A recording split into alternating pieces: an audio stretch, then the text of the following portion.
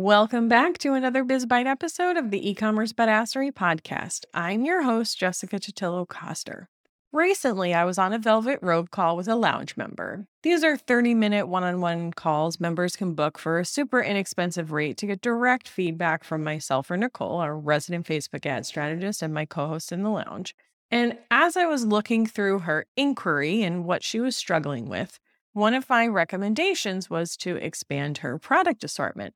When I was presenting that idea to her on our call, she said, I have been thinking about that, but I always hear people say, focus on going deep with your best sellers instead of wide, and always wondered if expanding my product line was the right thing to do. And that's the problem when you learn from so many different experts on the internet. And I say expert with air quotes because I don't really believe anyone is an expert. You'll never hear me refer to myself as an expert, strategist, ninja, problem solver. Yes, I am all of those things.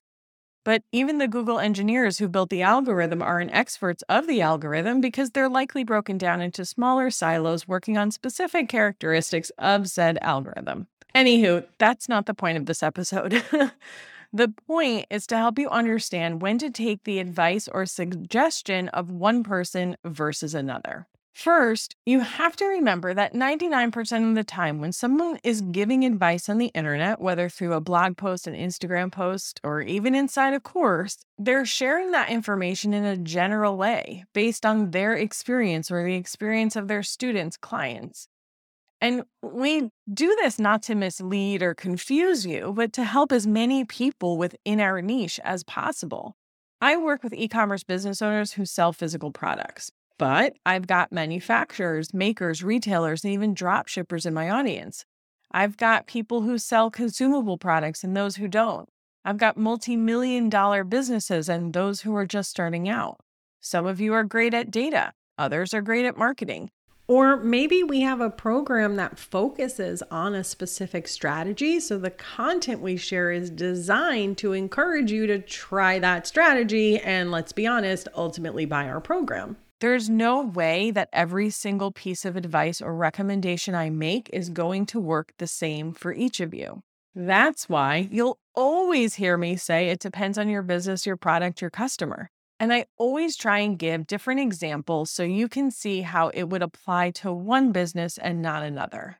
My goal is for you to understand the concept, the why and the how behind what I teach so you can make an educated decision on whether or not it makes sense for your business. And this student was the perfect example of that. She designs and sells wall art for nurseries and kids' rooms. And sure, some people have multiple kids and could come back to buy more stuff, or maybe their kid grows up and it's time to update their decor to more of a big kid room. But there isn't a lot of built-in repeat business with that model, right? So instead of having to focus on finding new customers all the time who are interested in what she has to sell, I recommended she expanded her product line. Not only could she create more bedroom decor with her prints and design so mom could outfit the entire room in one shot, but she could also offer more digital downloads and prints that mom can use with her children throughout their growth and development. Instead of just getting one sale up front, now we're in it with them for the long haul.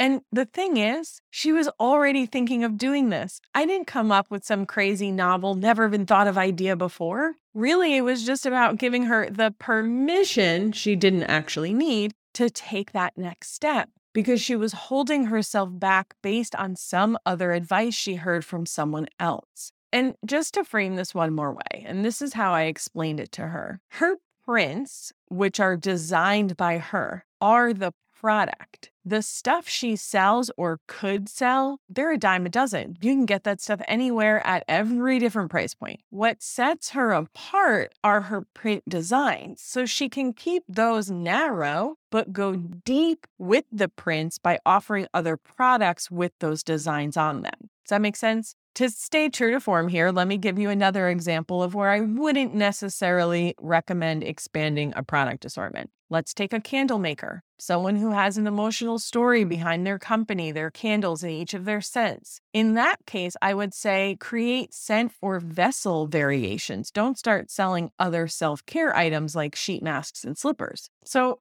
have I even answered this question?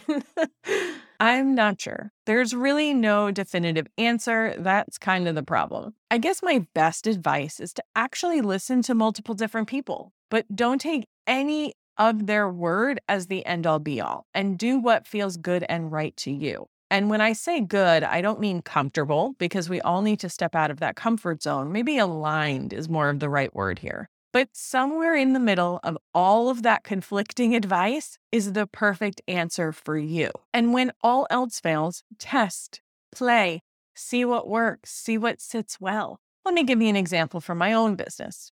There's a lot of gurus in the online educational space who teach this high-ticket group membership coaching model type thing, where people are paying tons of money and are locked into a yearly commitment, and they do these big launches to fill those programs. And I see them teaching early entrepreneurs this model who have no team, no money to burn on ads, and it just sort of puts them in this feast or famine cycle on this hamster wheel. And I went to one of their free workshops to learn the model because I got all starry-eyed at their marketing bullshit.